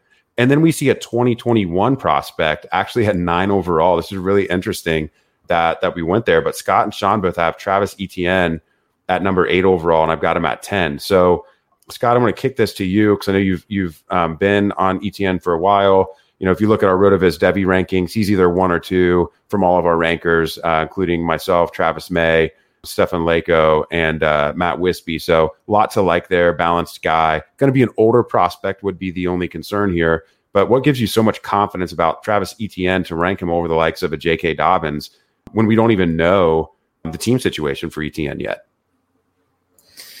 So just with him, when I was doing my prospect model for running backs, it had Jonathan Taylor as this extreme generational talent. I think only like Saquon Barkley and Christian McCaffrey came close.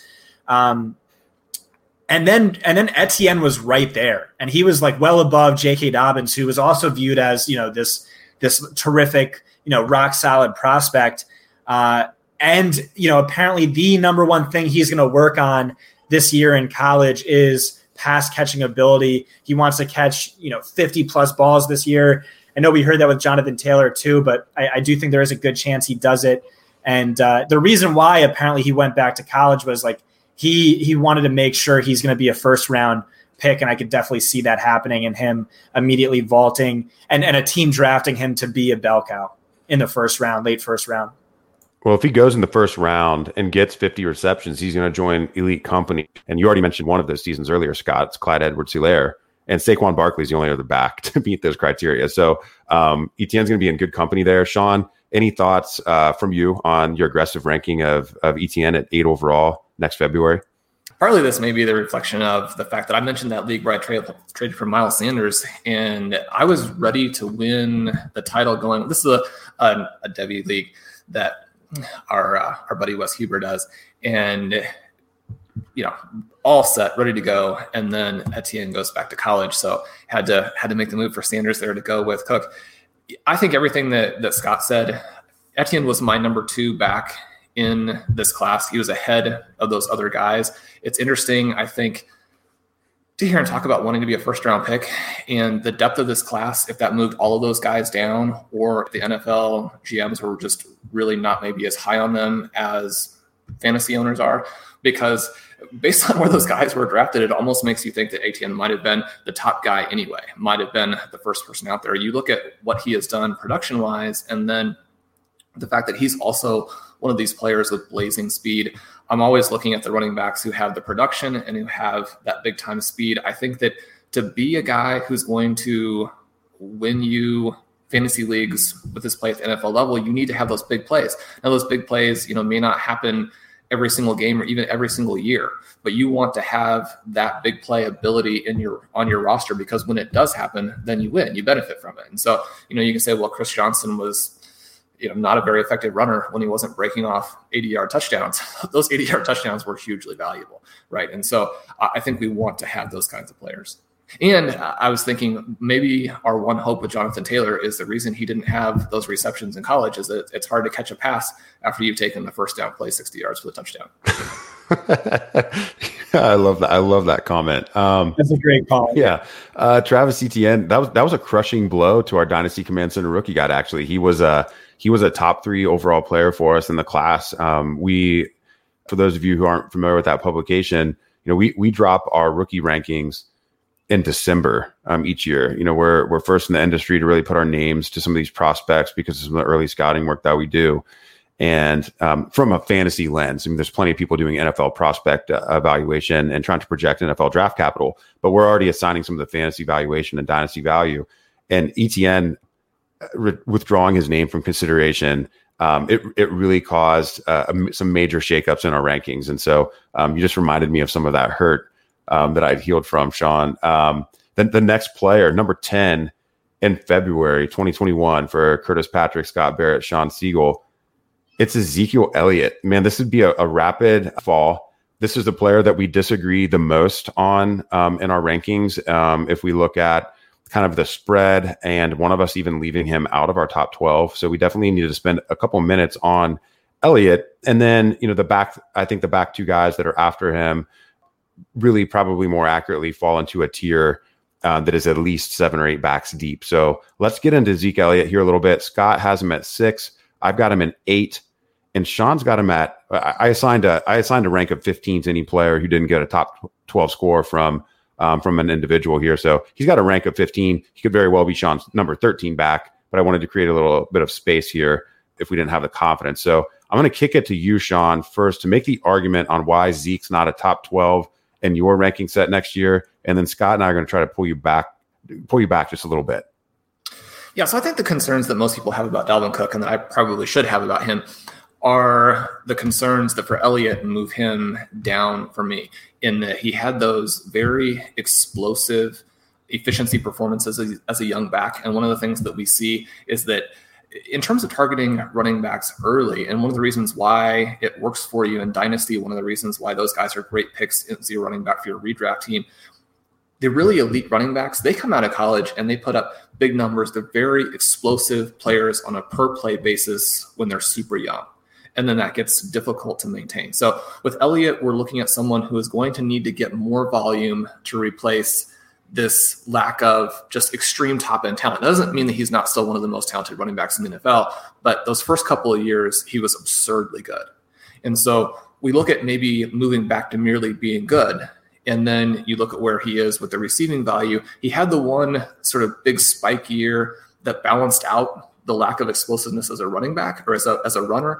And then this past year, we moved back away from that a little bit. Now, if we get a little bit of a further decline in terms of that performance with obviously getting up another year in age, then you start to run that risk of his value falling off very quickly. And so a little bit of that rank is I want to avoid the scenarios in which you're stuck with someone who has first round startup value 1 month and is David Johnson the next month. Now, it probably isn't going to get that bad that fast for him, but certainly we didn't expect Todd Gurley and Le'Veon Bell to collapse in quite that way either, because, those are fantastic players, right? They're not guys where people were at the time looking at it saying, a year from now, people are going to look at this guy as just a guy. And so I don't think that's what's going to happen for Elliott either, but with the way things are going, with all of the elite wide receivers they have, some people are even in on their tight end. It's going to be difficult to have the type of role necessary for someone of his age to still have this value unless he, again, looks like one of the very top backs, and I'm not sure he's there anymore. Yeah, you raised some really good points. I especially like the kind of tying it to what happened with Le'Veon Bell. Now, Le'Veon had, I think the holdout certainly didn't help him. We lost an entire year of productivity from him and what should have been probably the tail end of his prime. And so I don't think we ever got to see all of it right there. I think my concerns, and I also am moving Elliott down. I've got him 8, so he's higher than what you've got him. But really up until about a month ago, he was still my Dynasty RB3. So I'm moving him down 5 spots if I fast forward 7 or 8 months from now. Some of my concerns are, I think Tony Pollard's just very good. Tony Pollard looks like one of the most explosive backfield talents in the NFL. If we take his 2019 at face value, he showed us a lot of that in college. Very dynamic player, awesome returner, good receiver, just looks very good in space. And Mike McCarthy, I don't think he's ever had a back of Zeke's talent, but when he's had backs that were relatively close in talent, and what comes to mind is James Starks being able to challenge some of the RB1s during McCarthy's heyday in Green Bay. I think Pollard could carve out that type of role, even in spite of Zeke's talent. And so that's why I've got to move down a little bit. The comments about the passing game, I don't know what to make of them, because if the passing game is good, then Zeke should maintain elite touchdown scoring upside. So even if he's not going to catch 60 balls, he should be in the team picture, the very small team picture of guys that could score 20 touchdowns in a season, at least in the early phases of he signed a 6-year, $90 million deal, I think it was. There's some team outs, I think, after year 4. We've seen it before. LA snuck their way out of the Gurley deal at extreme cost to themselves and damage to their cap. So the Cowboys could do that. But I think the Cowboys have one of the best lines in the NFL. The Rams have one of the worst lines in the NFL. So, it's very, I think he's a difficult evaluation, and you would have never thought that 12 months ago, but I think it's easy to make a case for the upside or the downside with Zeke. Scott, you're the highest of the 3 of us at 6, but I imagine that still represents you moving him down a few spots from where you've got him today. How do you see the Zeke Elliott situation, and what's feeding that rank of 6 for you?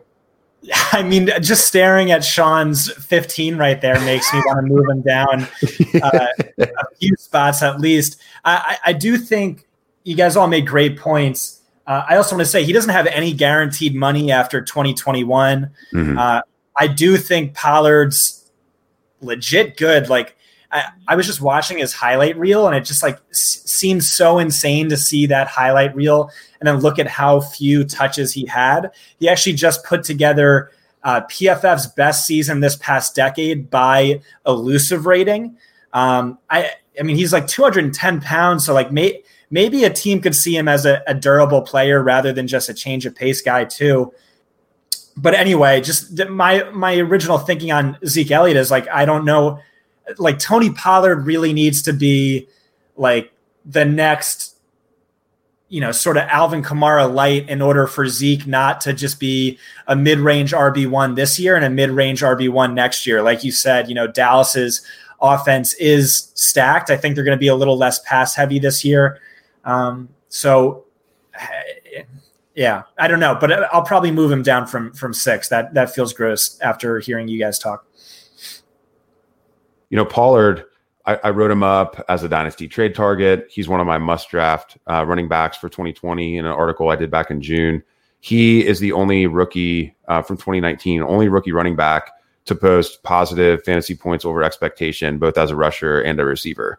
And we had a number of good rookie running back performances in 2019. So I think it really stands out to me that he was able to do that. And I go way down the rabbit hole. If you're interested in Tony Pollard, maybe I'll drop a link to that article in the podcast notes when this episode publishes. But I go way down the rabbit hole all the way back to the year 2000, looking for similar situations where we had a dynamic, elusive back in year one, get very limited touches, even potentially backing up an elite NFL runner at the time who went on to later break out. And the closest situation, when you look at the statistics, you look at the team situation, the incumbent rusher in front of him, the closest situation I could find, Scott, was Jamal Charles, Larry Johnson. And so that's what's very exciting. You're really kind of, shoehorning him into this evaluation when you do that type of exercise. But there were about 7 comparable players, and 5 of the 7 went on to become very fantasy viable at worst. So, I think Pollard's got a bright future. Certainly not saying he's Jamal Charles, but I'm also not saying he's not. So I think that's going to be interesting to watch play out. Do you want to change your Ezekiel Elliott ranking from 6? And if you do, what do those changes look like? Yeah, so I'm going to take him out of 6, and I'm going to put Tony Pollard there. Yes, this is this is the content that people want. You could drop him down to either 8 or 9. So either like sort of neck and neck with Jonathan Taylor, you could say. Well, I'm gonna put you on the hook. You got to say who you like. All right, we'll rankings. We'll put him 9. We'll put him 9. We're gonna put him 9. So that moves Taylor 8, and then Cook 6. Cook 6. ETN 7. Yeah. Okay.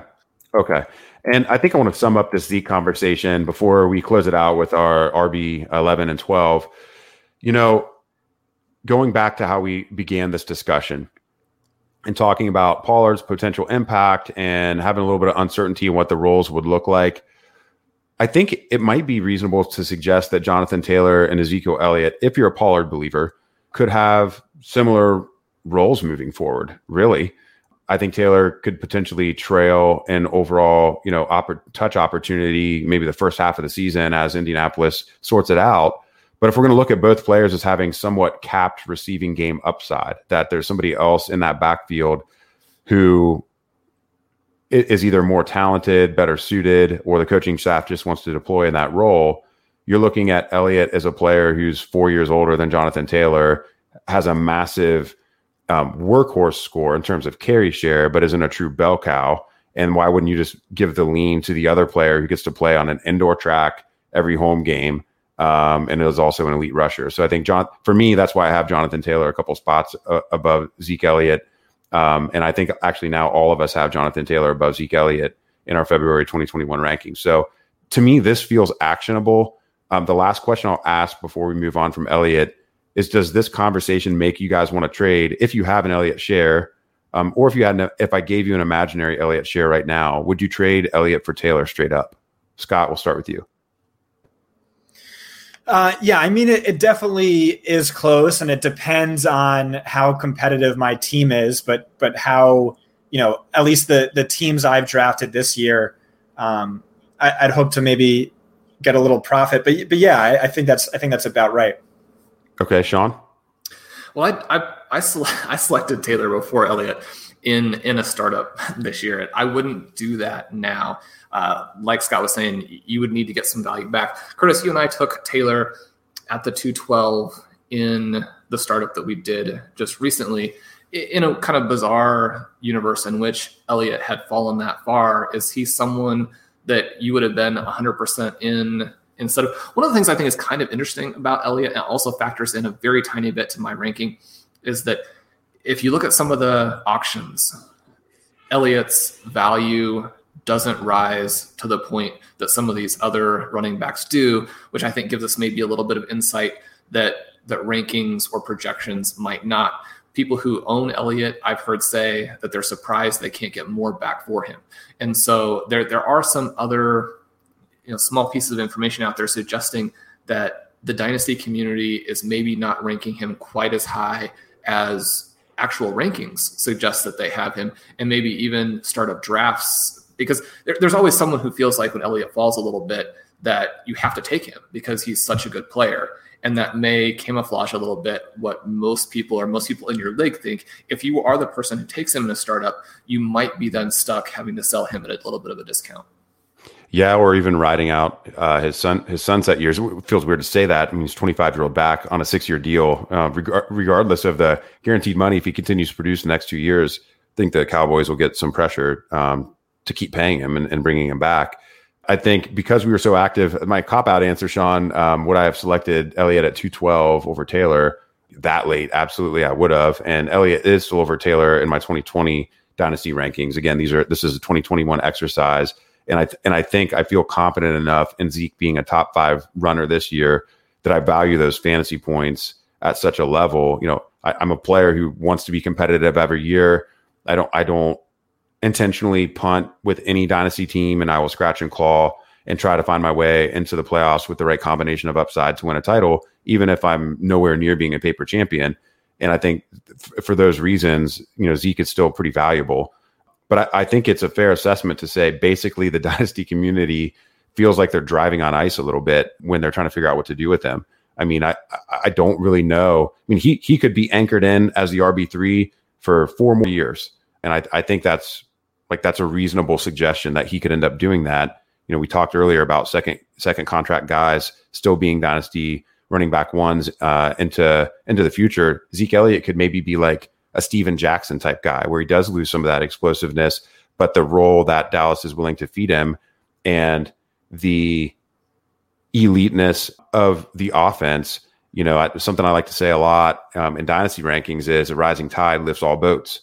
And so it might be that, Zeke propped up Dak Prescott earlier in his career, and Dak Prescott props up Zeke on, the backside of Zeke's career. So there's definitely still room for an upside view on Elliott. But I think all three of us feel like we don't have a lot of traction or conviction in an Elliott take, and that's why he slid here. Scott's ranking adjustments, by the way, do not change his overall composite score. So he's going to be our running back 10 in February 2021 if the season plays out like we're saying. And our 11-12, it really is pretty flat all the way down to like 16 different backs were mentioned in this exercise. So I don't want to spend too much time on Cam Akers, who's 11, and Austin Eckler, who's running back 12. Only 2 of the 3 of us ranked either back. I did not rank Akers, and Scott did not rank Eckler. So I'm going to let each of you guys have about 30 seconds on why you think Cam Akers can get there, why you've got him ranked there. And we probably won't say anything else about Eckler because we've spent a lot of time on him in this pod. So Sean, you've got the floor. Cam Akers is your running back 10 next February. Yeah, Akers is one of those guys a little bit tricky because the situation he went into in college didn't end up being what he had hoped it was going to be, didn't have the efficiency and the explosiveness maybe that we would have liked to have seen from someone who did end up going that early. But when you look at a player who is athletic, he's young, he's a 3-down back, the Rams liked him better than a couple of guys who maybe we would have expected them to take. And then they've been talking about, it really looks like obviously he's going to be the guy. Now, when you hear them talk about we're going to play four running backs, that's not something that you want to hear.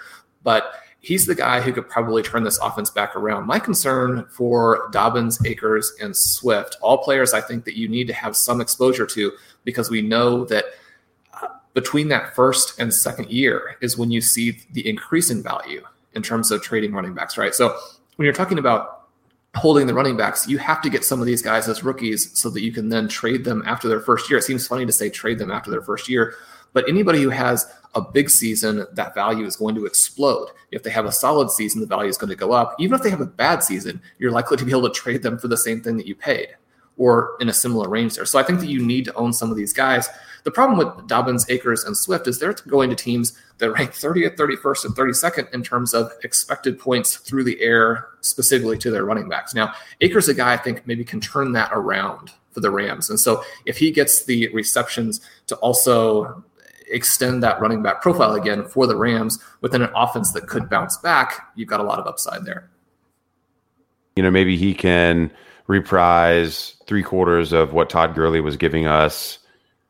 Yeah, I mean, if he puts up 200 PPR as a rookie in a role like you're describing, yeah, I think it's totally fair to have him there. He wouldn't be too far from the top 12 for me, so I take no issue with 10. Scott, anything different that you want to add to the Akers evaluation? I think PFF, and you were part of that kind of year-end prospect work with them before you switched over to Fantasy Points.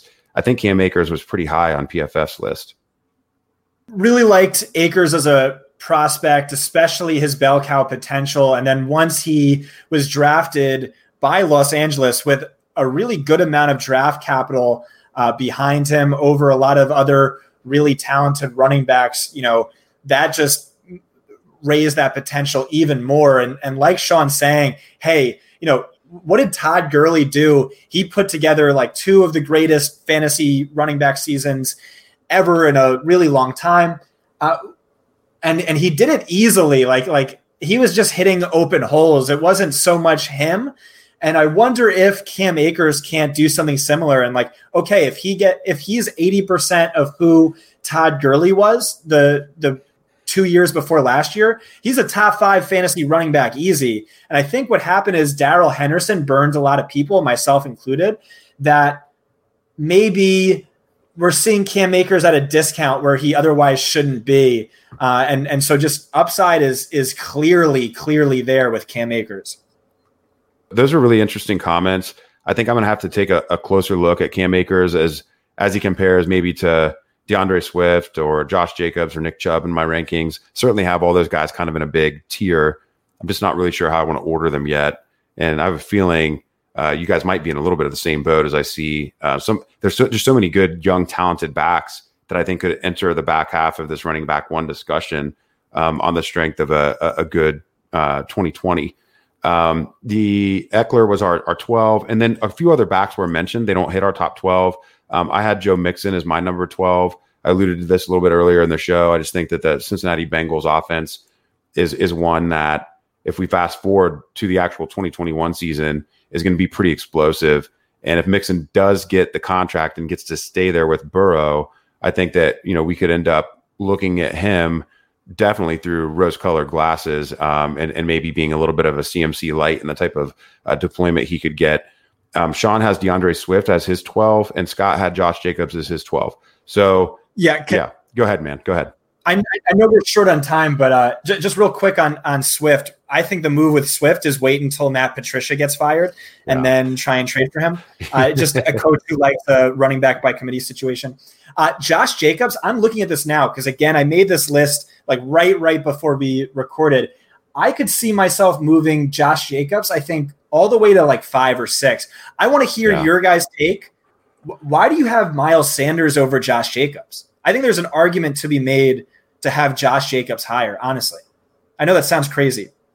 So one, I just like the Philadelphia offense so much more. I'm a big believer in Carson Wentz. I'm a huge believer. I might have been the biggest Jalen Reagor fan in the entire industry, really shouting his name from the rooftops, even as early as 2 years ago.